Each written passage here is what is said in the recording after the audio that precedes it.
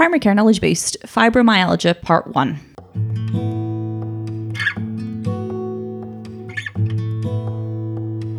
Hello and welcome to this first episode of a two-parter talking all about fibromyalgia.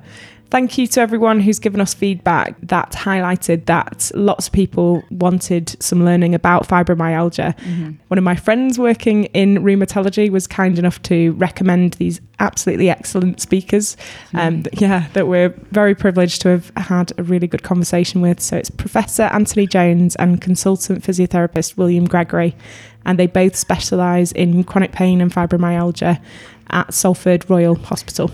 Yeah, so I think we all know that fibromyalgia is a challenging diagnosis and it is really difficult to diagnose, and to know what symptoms are actually related to the fibromyalgia for patients and managing them long term is very difficult. Yeah, and we hope you find, as we have, that straight from the get-go with these episodes that our understanding of the topic and the preconceptions that we had were challenged.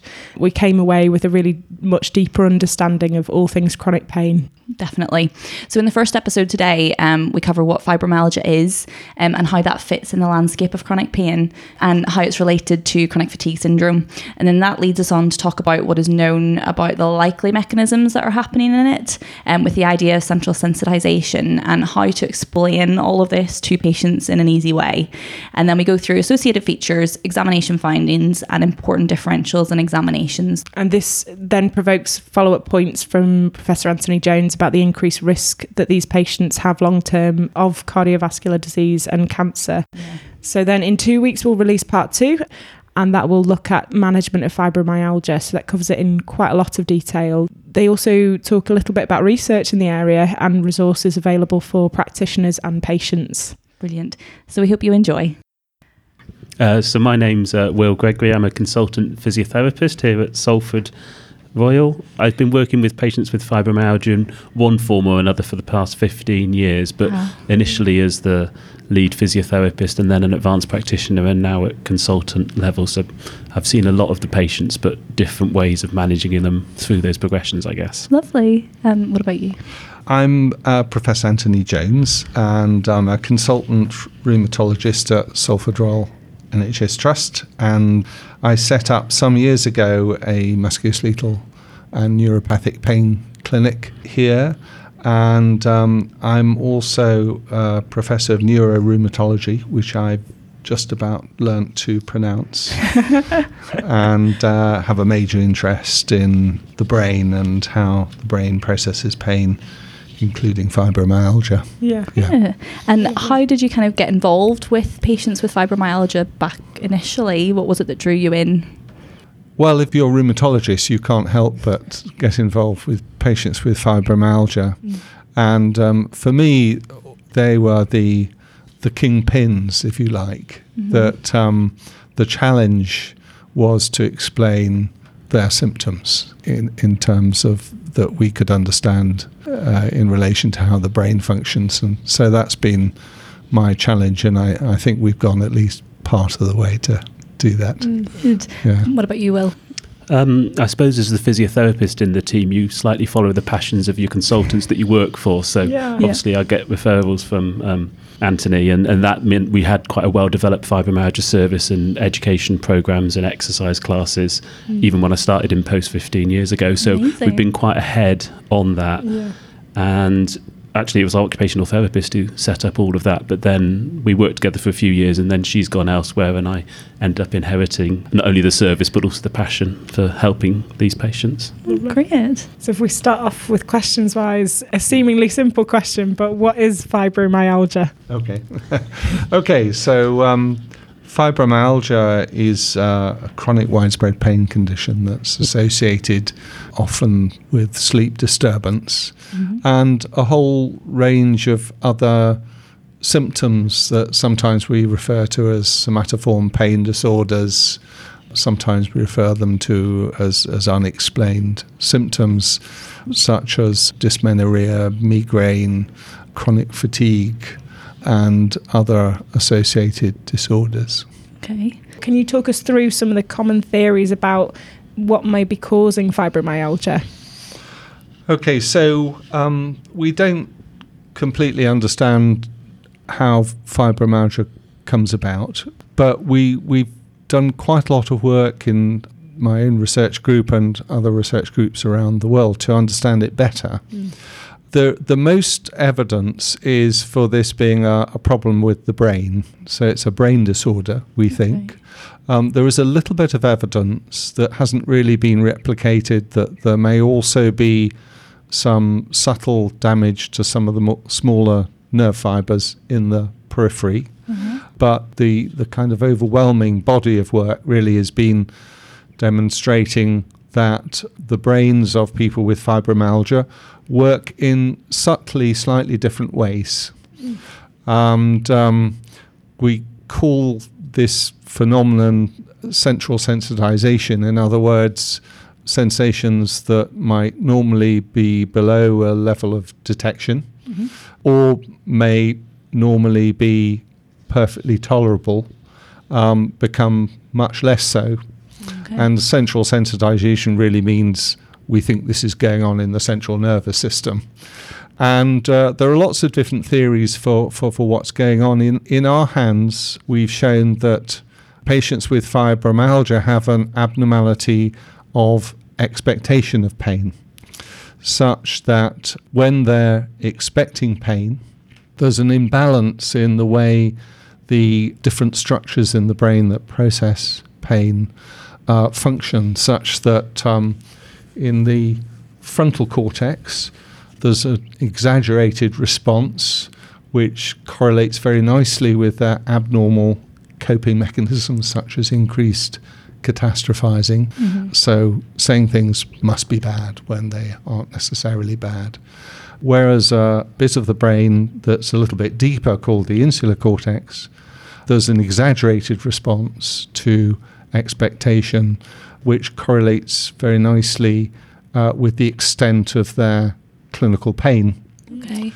And the interesting thing about that is this is all very reversible, potentially reversible, and it's actually reversible in that we've seen quite a substantial reduction in those fine-tuning problems in patients after they've had a relatively brief course of talking therapy.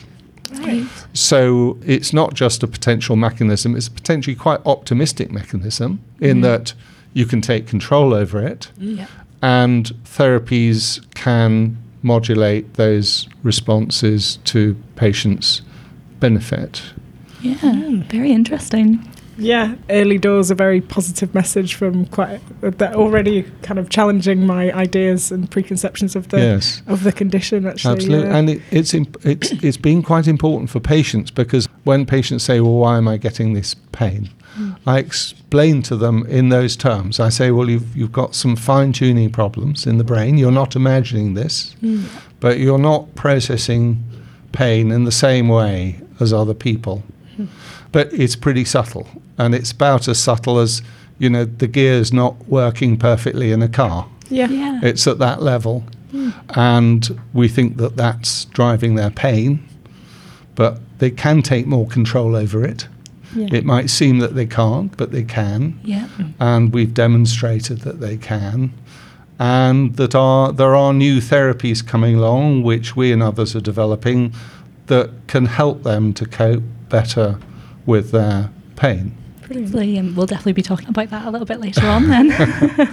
And do you know how common is fibromyalgia? Well, when I kind of set up working in the service, I had to produce a business case of why we should have a consultant physio in the team.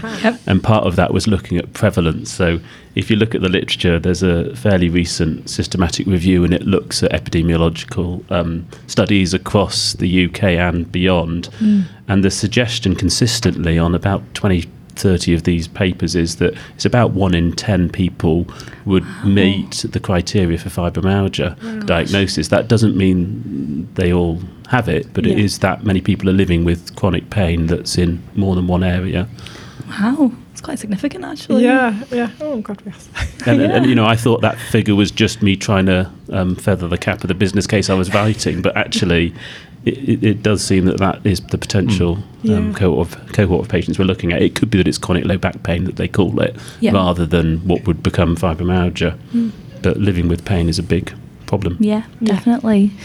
So if we have a patient in front of us, when should we be suspecting that they might have fibromyalgia? Kind of what's the common symptoms that we're looking for? Well, I think the first thing is the number of symptoms. If you're beginning to feel a bit overwhelmed by symptoms, because their symptoms won't be just in terms of places that hurt.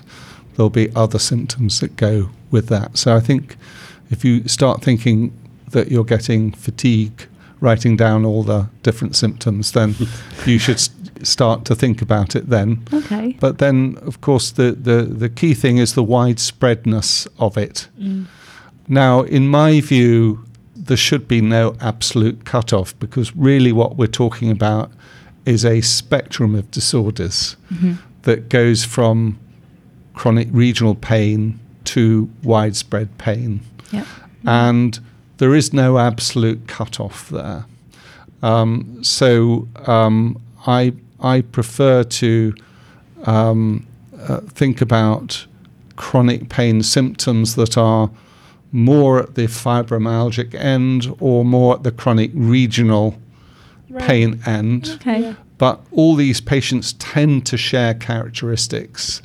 And by the way, they also share common mechanisms. So we showed that, for instance, in patients with osteoarthritis, they had quite similar abnormal mechanisms to the patients with full-blown fibromyalgia. They were just more exaggerated in the patients with fibromyalgia. Yeah. So I think we're talking about an operational definition, which is very widespread pain, but essentially we're talking about most patients with fibromyalgia having pain pretty much everywhere, Yep. and that they either report that pain or it also manifests as tenderness, Okay. which is fairly widespread, but doesn't have to be. And there are patients who just express pain, which is widespread, that is not particularly associated with tenderness. But most of them, the two correlate quite well. And you mentioned there that at the beginning about how we might be listing lots of different types of symptoms in these patients. And what other sorts of things might they report? So if you look at the American College of Rheumatology website, they've got a good template for that. So the 2010 fibromyalgia diagnostic criteria has a list of about 35 different symptoms, and you'd ask about all of those and tick or not tick those. They then did a review of that between 2010 and the 26 production, and the 26 version's just got it down to 6 areas that are seen to be the most useful questions to ask. Yeah. And they are fatigue, like you've said, Anthony, but trouble thinking or remembering, they've put there word for word, which colloquially might be called fibro fog, but you wouldn't get your new patient calling that brain fog, maybe. Yeah. Waking up tired, non-refreshing sleep. Yep.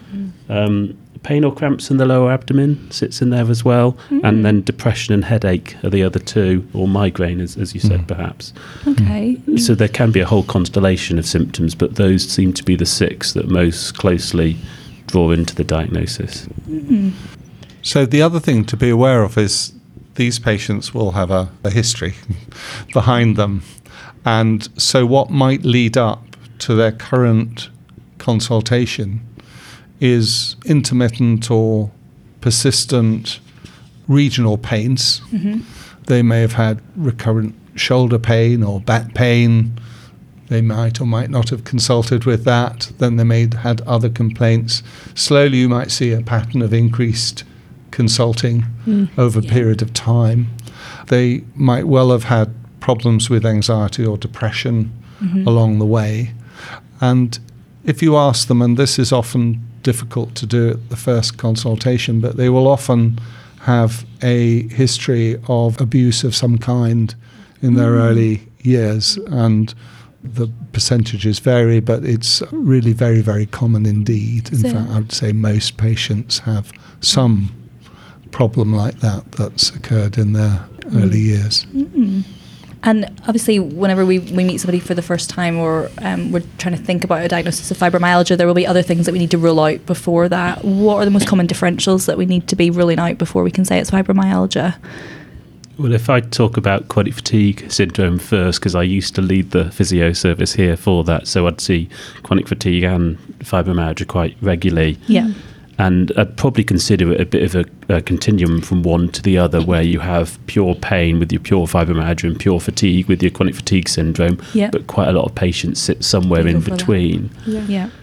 The way we tend to use it, certainly with the endocrinologists here that manage and diagnose chronic fatigue syndrome, is thinking about the sleep. So your fibromyalgia patient will have a deterioration in sleep, so they might report 3 hours or 4 hours sleep. They'll go to bed and struggle to get to sleep, or they'll be regularly interrupted overnight. Your chronic fatigue patient might well sleep for 10 hours or 12 hours and then still have an afternoon nap and an evening nap when they get home from work or whatever, and there's that constant sleep deficit that they feel despite having more than the recommended or needed amount. I'll let Anthony talk about the other differentials though, perhaps. Okay, so the things that you might miss are relatively rare. Probably one of the more common things is thyroid problems. So neuroendocrine problems, of which hypothyroidism is the most common. Yep. But both hyper and hypothyroidism can be associated with muscle tenderness. Okay. Again, relatively uncommon for those to present with the sort of widespread pain. They may have a few aches and pains, but it is relatively uncommon. Some of the other endocrine problems can present with aches and pains, but again, very unlikely to be widespread. Yep. So that's why it's very important to do a good clinical examination so that you're not missing the rare things. Other problems are, again, mainly metabolic. So very occasionally problems with calcium. Okay. So either increased or low levels of calcium can cause muscle pain. Yeah. Again, a very unusual presentation with widespread pain, but easy to rule out. So definitely check calcium. And the other things, really low-grade inflammatory immune problems. Again, you're not going to be caught out by this very often. Very occasionally you might see somebody with a low-grade inflammation of the muscle, so myositis, particularly in the elderly, might just go under the radar where they don't get such florid symptoms. But again, myositis usually presents with proximal weakness first. Okay. And so on examination, always check for proximal weakness. If there's no proximal weakness, they're very unlikely to have myositis. But again, it's very easy to do some inflammatory markers, ESR, CRP. If you're particularly worried about possibility of myopathy, the CPK will rule out most myopathies. Very occasionally, rare myopathies might, get under that. But again, those are going to be clinically fairly obvious. Okay. Yeah. So biochemical profile, including calcium, always check their T4. It's worth checking vitamin D because these patients tend not to get out much. And there's a slightly contentious relationship between vitamin D and fibromyalgia because vitamin D deficiency is common. We don't think it causes or even contributes very much to fibromyalgic symptoms because in my experience you think, I know what's wrong here, and you put them back on vitamin D and their symptoms don't usually change, but very occasionally they can. But in my experience, again, that's more common with regional pain, that the symptoms will change. But because it's common, worth checking as part of your screening. And then the inflammatory markers, low-grade inflammatory arthritis, again, you're not going to miss this, really. If you're doing a good clinical examination, you'll pick up that they've got tender, small to medium-sized joints. And again, those patients don't tend to have widespread muscle and joint pain in the same way as these patients do. So I'd be cautious, try to exclude those things. The diagnosis is by exclusion. There is no positive tests which will give you a diagnosis of fibromyalgia. And because of sometimes patient skepticism, sometimes physician skepticism, it's important to rule these other things out. Yeah. And then once you've done that, in parallel, really, get on with managing their pain. So I would never allow investigations of some not very likely possibility to stop you getting on with managing their pain. Yeah, that definitely makes sense. Just to add another slightly less scientific thing to that is lots of people with fibromyalgia describe this subjective swelling of their joints. So that it feels like their hands are swollen, it feels like their feet are swollen. And if they were to just come and say to you, my hands swell up, you're suddenly going down the inflammatory arthritis kind of thought process. Yeah. So it's worth then saying, do they go red when they swell?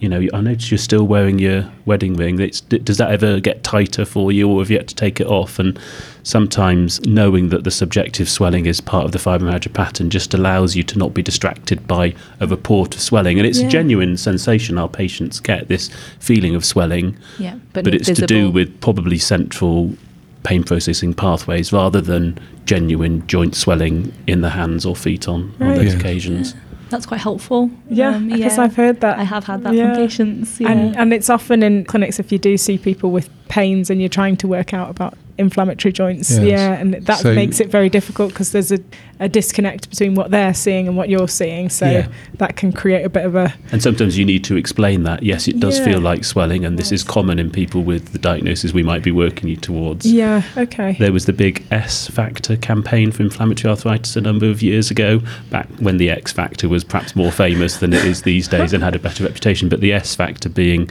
the squeeze test, one of them, so you squeeze the metacarpals, which would be positive for an inflammatory joint swelling, but negative for the subjective kind of feeling of swelling for somebody with potentially fibromyalgia. Right, okay. There were 2 other S's, but I'll let your listeners go and look those up. Very kind of you.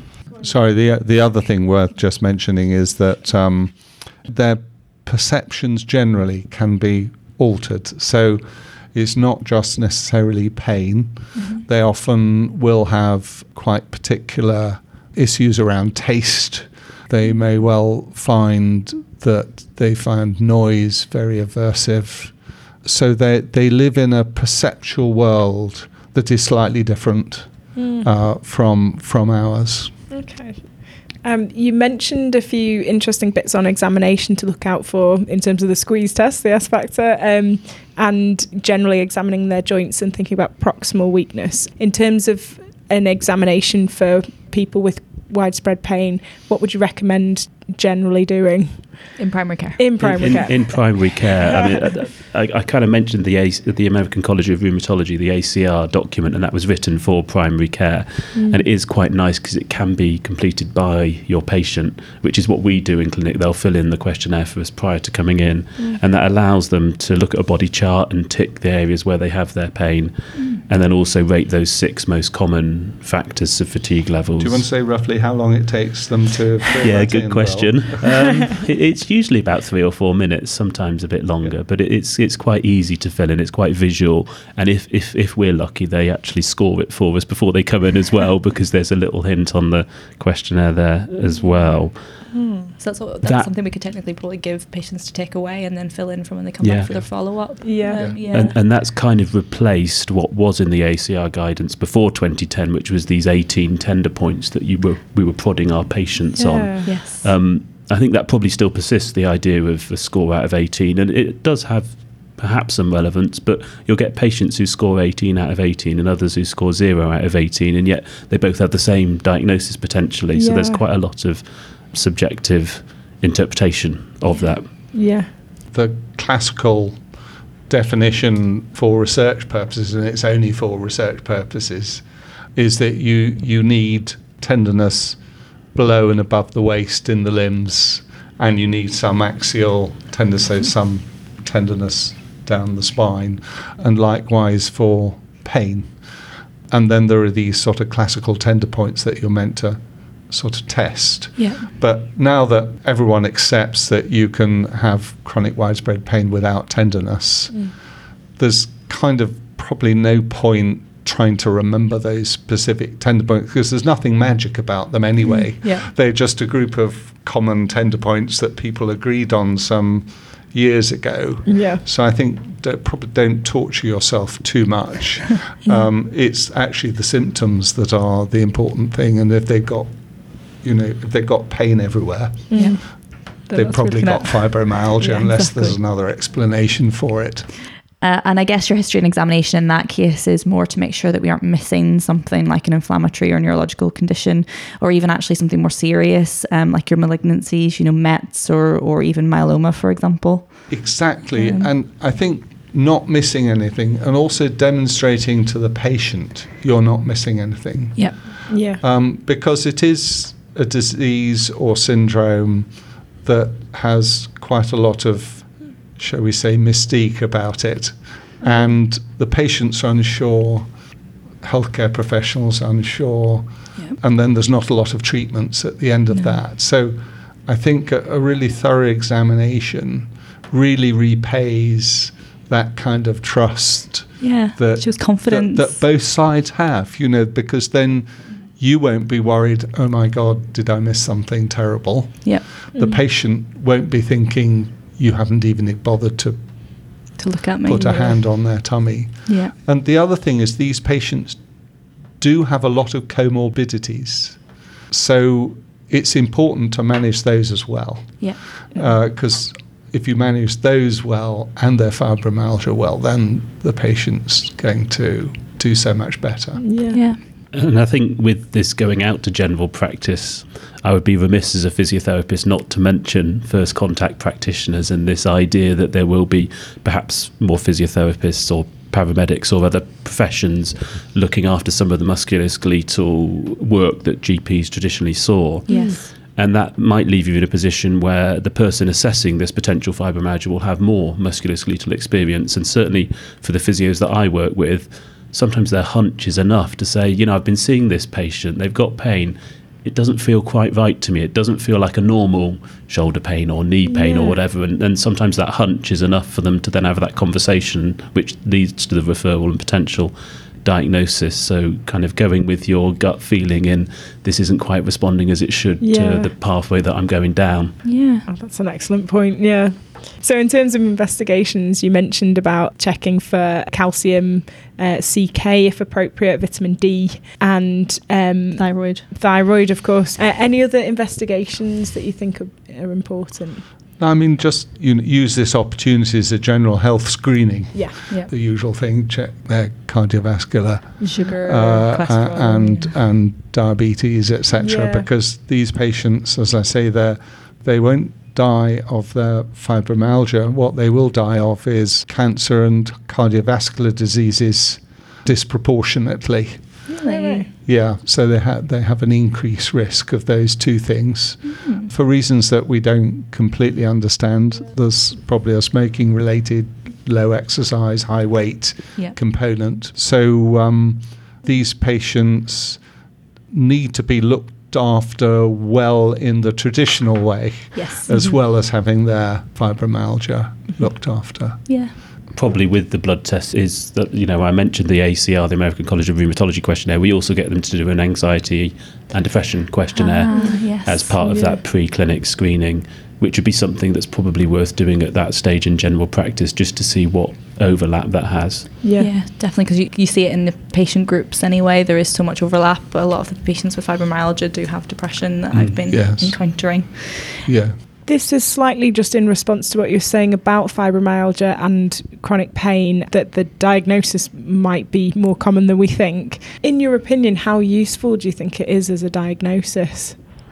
Well, we both work in the area, so hopefully we think it's quite useful. I think it's quite interesting because, 18 months I've been in the consultant post and I've been seeing a lot more of the new patients, first contact into the hospital.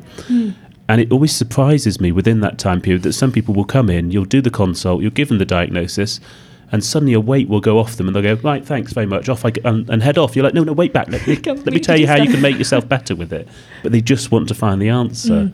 So I think kind of getting to that is quite useful. Yeah. And there is some nice data looking at healthcare utilisation in that pre-diagnosis on average, this cohort of patients would maybe see somebody 20-25 times in the 12 months leading up to diagnosis. Wow. But then post-diagnosis, it drops down to 4 or 5 in that year after. Wow. Which sounds like, we're saving money on appointments, but we don't really care about that. What it is the patient is a lot better informed and better able to self-manage, which is a crucial part of a lifelong condition. Yeah. Yes, I mean, I would echo that. I think it's crucial to have if you've got something that's so debilitating, you need to have an answer for yourself. You need to have a diagnosis. You also need to have a diagnosis so you can explain it to your family.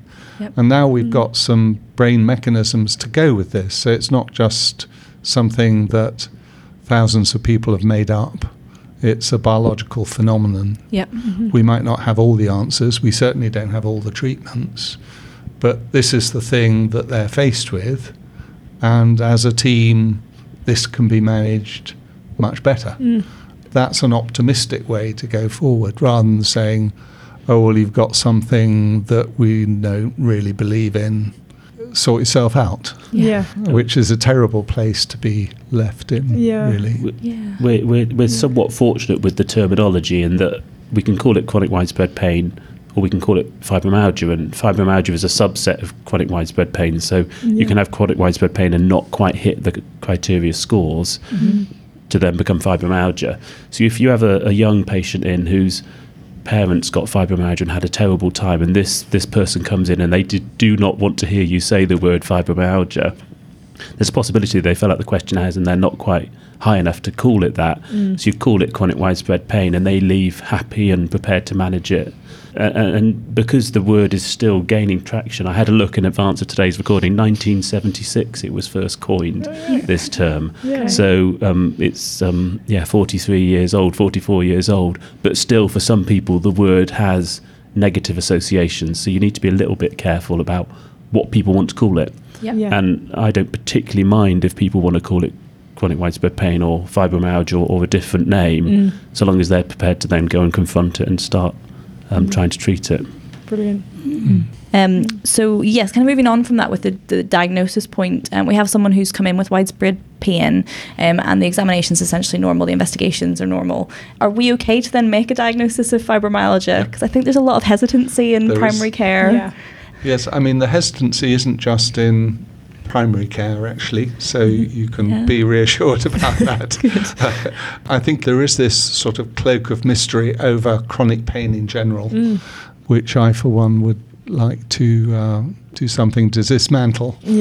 But yes, absolutely. I mean, you can be fairly confident right at your first consultation before you got the blood test back, because mostly you don't find abnormal blood tests. And so you can say, well, I think you probably got fibromyalgia. I just want to do a few routine screening tests, but this is what I think you've got, and I'll tell you a little bit about what it is.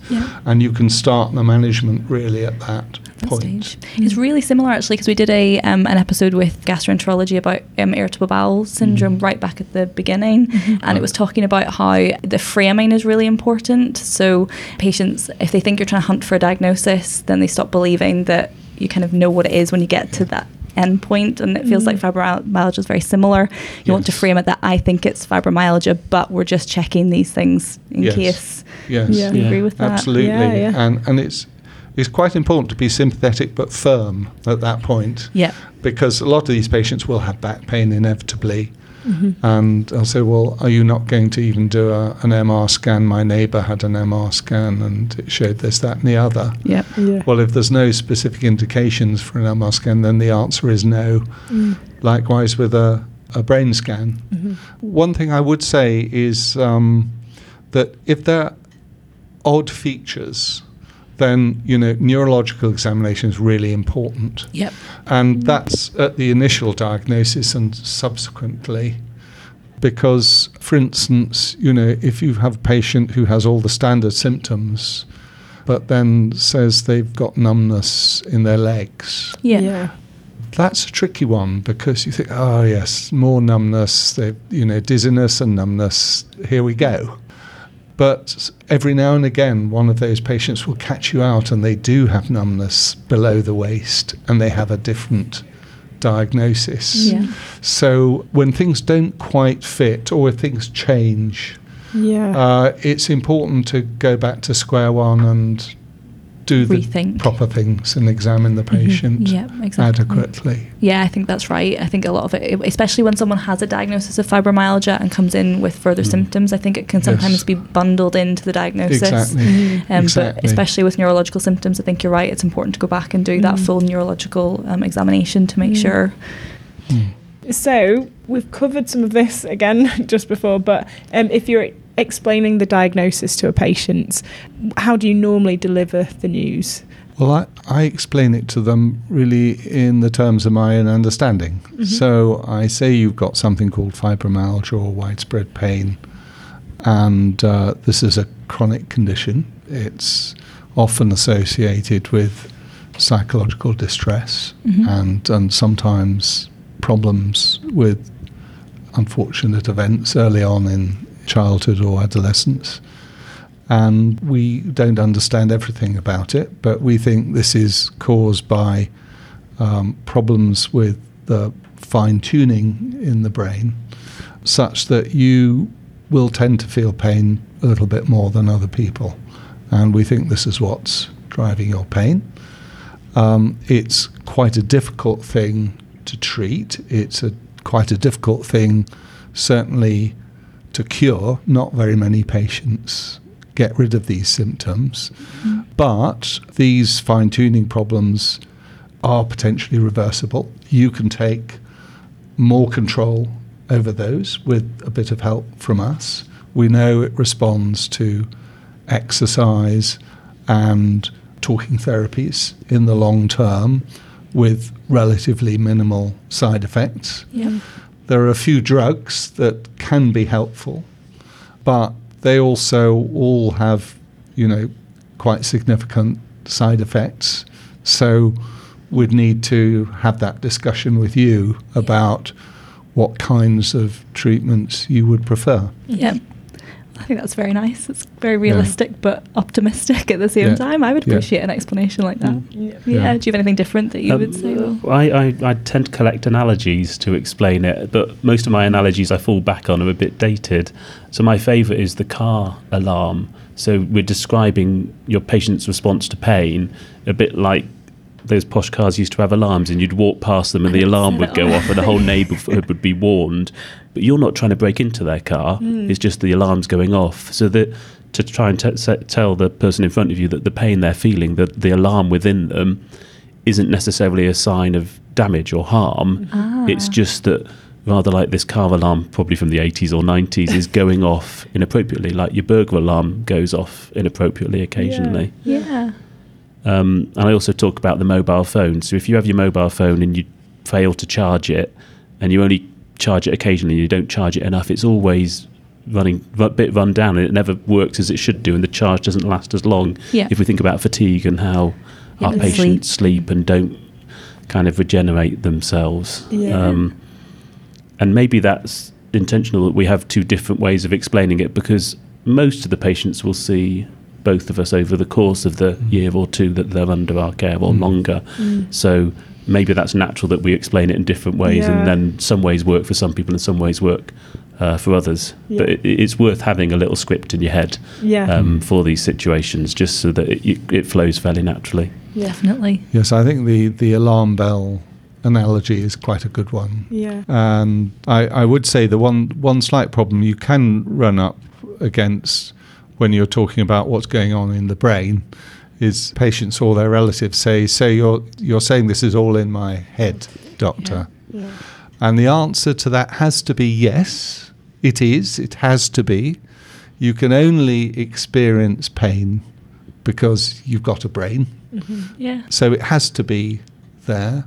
What I'm not saying is that you're making these symptoms up. These are genuine symptoms that you're experiencing because your brain is working subtly differently from somebody else's brain who doesn't have those symptoms. And normally sometimes they can get angry, but mostly, they're happy with that kind of I think explanation. That's nice, you're accepting it. You're accepting you believe them, and I think that's what most of the patients want. Yeah, absolutely. I think that comes across from meeting with our fibromyalgia support groups, is when they're not believed, makes it very, very hard indeed. Yeah. All right. So should we delve into our learning points, Sarah? What did you find from the episode? So I alluded to at the beginning that I really found the whole understanding what's going on in the brain in fibromyalgia really interesting. And I think sort of assimilating that idea of widespread pain and central sensitization and the mechanism of it, I just thought was fascinating, and it's going to be so useful to tell patients as well. I completely agree, and I think linking to that, I thought that I picked up lots of useful ways to be able to communicate with patients. So the fact that they're not processing pain in the same way as others, making sure that you believe them, you need to validate the idea that they're not making it up, and also communicating to them that they can take control, I think was really important. And I really liked the car alarm analogy. I think I'll definitely be using that in the future. That just made it make so much more sense to me. Will Gregory mentioned patients talking about swelling, and I think both of us recognise that we've talked about that and with patients, and it felt like a disconnect, and I mentioned that, and I think that's really great to understand why there's that disconnect between what people are seeing and what we're seeing. Exactly. And then I took away a few surprising things, is how I'd probably term it. So the fact that it's so common that 1 in 10 people would actually meet the diagnosis for fibromyalgia. And then that disproportionate risk of cancer and cardiovascular disease in these patients, really surprising. And then also the bit about the consultations, so that they'll have so many 20 to 25 pre-diagnosis consultations that can go right down to 4, and how important that diagnosis is for patients. I think that was something that came across only later when we were talking about it with them, like actually how important is it if 1 in 10 people have chronic pain, how important is a diagnosis and a label? But actually if people can crack on with dealing with what they've got, then exactly, makes a massive difference. And also just reconsidering the diagnosis or considering the symptoms that they're presenting with to make sure that we're not missing. Exactly. Don't just group it in with their fibromyalgia if they've got new symptoms. And I think it was interesting considering the points that he made about being overwhelmed by symptoms, and if you start to notice an increased consulting from a patient over time, that they might be indicators of a fibromyalgia diagnosis. And I've definitely seen that in patients, and I have noticed that in patients who end up with a diagnosis of fibromyalgia. But it also came into my mind about the episode that we've recorded about cancer diagnosis, and that's coming up quite soon for the listeners. And in that we do talk about increased consulting being a flag to think about cancer. And so it's so difficult. Like, how do you make those decisions? Because on the one hand you want to try and give a really clear message that's coming across from everyone in the practice about the pillars of management, but also being really careful not to miss anything. Especially serious things like that. I think you said to me a little bit earlier about how it's about like maybe follow up and using that in primary care and consistency. But I will admit, I think it's incredibly tricky. Absolutely. But these are helpful tips nonetheless. So if you'd like to get in touch, we're on Twitter at PCKB Podcast, and we'll be tweeting a little bit about new episodes, links to interesting research that might crop up. Tell a friend if you're enjoying us, share us on social media or in any groups that you have. Exactly. You can also email us on primarycarepodcasts@gmail.com, and we also have our survey that we always plug just to get a bit more formal feedback from people. And as you can see, we do take it on board, and we do try and do episodes that people do write in about. So if you've got a thought, just let us know. And we'll be back in 2 weeks with our second part of fibromyalgia, which we'd really recommend that you listen to, because there's some gems in there about how to manage patients with this condition. Till next time on Primary Care Knowledge Boost.